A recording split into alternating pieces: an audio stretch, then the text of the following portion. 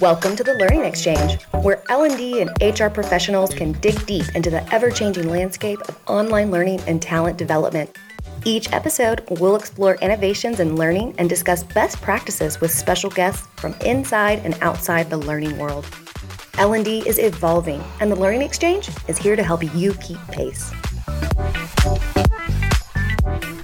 Hello, and welcome to another episode of the Learning Exchange. On this episode, the impact of change on our learners. Recognizing the impact that change can have on our employees' ability to learn is something that we all fail to do at times. Whether it's because we're just moving at warp speed, maybe we're juggling numerous priorities, or maybe we're just simply trying to manage the process of coping with incredible amounts of change in our own individual worlds, it's something that we just can't continue to neglect. When we consider that change has been top of mind for 100% of the world's population over the last 18 months, and also that we're continuing to experience what I would call change whiplash, it's important to understand and recognize that this can have a huge impact on the ability of our learners to actually learn. In addition to recognizing that this is a real thing, a real problem, we also have to find ways to accommodate this as we go if we want to be able to sustain the learning and the ongoing transfer of knowledge in our workforce. Now, think about just something as simple as training compliance. Did I do it? Did I not do it? We've had conversations for years that this is not a viable measure of whether or not learning took place, whether or not knowledge actually transferred and can be applied on the job. We have to consider, in many ways, the different elements that are at play as people navigate the change curve and really begin to understand how these things might be able to impact learning. There are several different change models, and in my discussion today, I'm really going to hone in on 5 different stops that someone might make along the change curve and hone in on the considerations that we might need to make as it relates to how these things might impact our learners' ability to learn. First, we need to consider those learners who might be in the denial category. On the journey to change, oftentimes we first stop at denial. If we ignore it, it just means it's not going to happen, right? We'll just continue to put our head in the sand. Eventually, the change will pass us by. At this stage, it is highly likely that there will be zero engagement with learning, even if it's mandated. And if you are able to force them to take the training, you can pretty much guarantee they're not going to retain much. Next, if we move through denial, we get to a place oftentimes called frustration. And in this place, my mindset is more around, I can't believe that they're doing this. Why don't they think about our perspective? It just keeps happening over and over and over again. I'm pretty sure we can identify those who might be in that frustration station on the change curve. And at this stage, I think that you will likely start to see forced interaction. Meaning we're going to mandate training and people are going to show up to do it because we told them they have to do it, but very little adoption when it comes to voluntary training. And typically when people are forced, they are not showing up with open hearts and open minds, which means the amount of stuff that's going to stick with them is likely very little. After we get through frustration, we might move into depression. Maybe we settle in and try and start to wrestle with, what does this change do to me? I don't think I could take another change. It's really difficult. I'm already struggling. They're just piling more on. I can't see through all the noise. It feels too heavy. It's overwhelming. This one is very similar to frustration in that you're going to see some of the same signs and struggles as it relates to learning. I might be more likely to check out the learning as it may offer a ray of hope if it's marketed appropriately, if you're communicating and building up the awareness campaign around the learning to make it more appealing. you might be able to catch hold of somebody in this depression stage, but the likelihood of learning retention is going to be pretty low. Again, because most of the activity here is going to be forced through mandates. Then we move into acceptance. And this is where, at a minimum, where we really need to try and have people, in order to have a shot at getting the learning to really take hold. In the acceptance stage for change, my mindset is more around, okay, so I realize this is going to happen whether I like it or not. I guess it's time for me to learn more about it. And at this stage, I think voluntary engagement with learning starts. Where we see voluntary engagement, we do expect a high likelihood for knowledge transfer. The mind is generally more open to receiving the content, but it's still very, very cautious at arm's length. So there is I'll soak it in, but I'm going to need for somebody to activate my trust sensors before I commit to it because I don't want to overinvest. I'm accepting that the thing you told me that's going to happen and I can't stop it. Doesn't mean I have to like it. Here at this stage, even though the mind is more open to receiving the content, we really do have to find ways to instill confidence and connect the dots. And then the last stop on the change curve is when we see someone move into commitment. Now, this is the ideal place. If someone is sitting in the commitment stage, highly likely they will voluntarily engage with learning. They will learn what we need them to learn and even influence others to hopefully get into this same place. In this commitment stage, plain and simple, I'm fully on board. I'm willing to commit and support the change and become an advocate.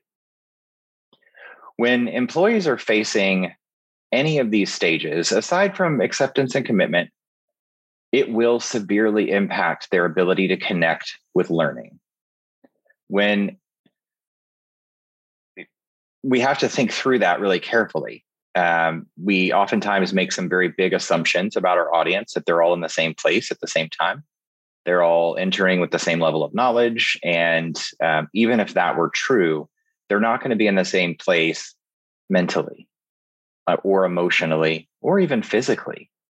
It's 2021. It's a pretty crazy world out there. And there are things every day that cause someone to move through this change curve at very rapid pace. Oftentimes being in several different places on the curve relative to several different changes that might be happening at the same time. So it gets pretty complicated. We have to consider all these complexities regardless of their location. Right? That makes all the difference in the world as well. Some people are going to be on site. Some people are going to be in a virtual, remote environment. Some people started to see the hybrid model come to be over the last 6 months. In addition to that, we're seeing even more urgent need to revisit and refocus our efforts on new hire immersion, especially as we consider the increase in movement caused by people who are exiting their jobs or their companies due to disagreement with the workplace safety and return to work strategies, along with a whole host of other considerations. So the long and short of it is change is everywhere.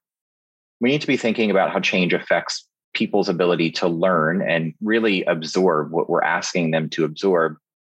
And then keep in mind that we can't just be focused on the people that are working for us today. People are moving all the time from company to company. We're seeing that accelerate more and more. So we have to think about how do we prepare ourselves to also scope in the level of change management consideration that's needed when somebody's coming into my company for the first time in a very volatile environment, in a world of uncertainty, and keep adding more and more to that equation. It gets really complicated. So in order to do this, we really see a pivot over to the skills conversation, understanding the core skills that are critical, how to assess for competence within these critical skills, and understand how to help people navigate to increase level of confidence and knowledge. In addition, we have to think again about two different groups: the group that works for us today, who's navigating the change in our company along with us, and those who are entering from the outside, coming from a different place with different perspectives, even more complicated than just the standard new hire training. The layers are becoming endless. So I'm not going to go too deep in that skills discussion. It could be a 3-hour discussion easily. So I'm going to save that for a future podcast. But just know that skills is a place where we can put some thought and attention to help us navigate all the things I've talked about today. 2 other thoughts that I have to wind us down. First is really around the mobile strategy. So how do you think at your company about mobile technology as part of your learning strategy? If it's not something that you're talking about or using today, it's something you really should be thinking about. With all the disruption, it's time to ensure that you are taking every possible chance to connect with your learners wherever they are, which ultimately means that we have to think about somehow navigating the mobile conversation.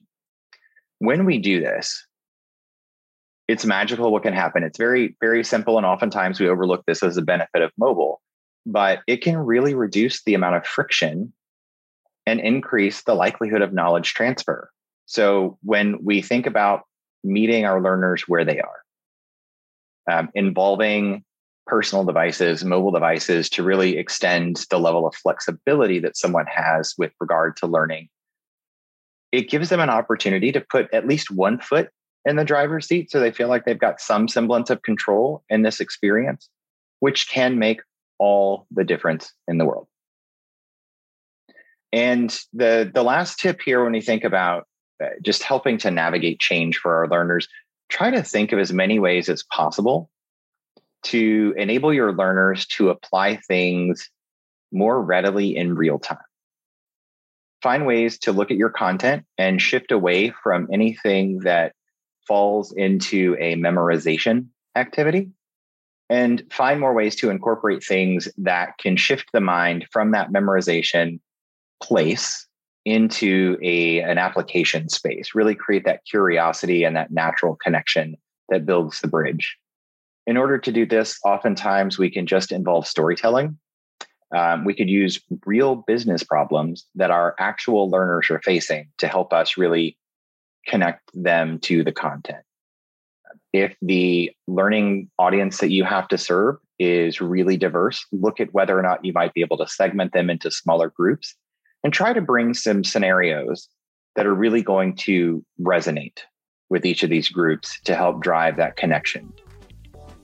Times are wild right now, and change is everywhere.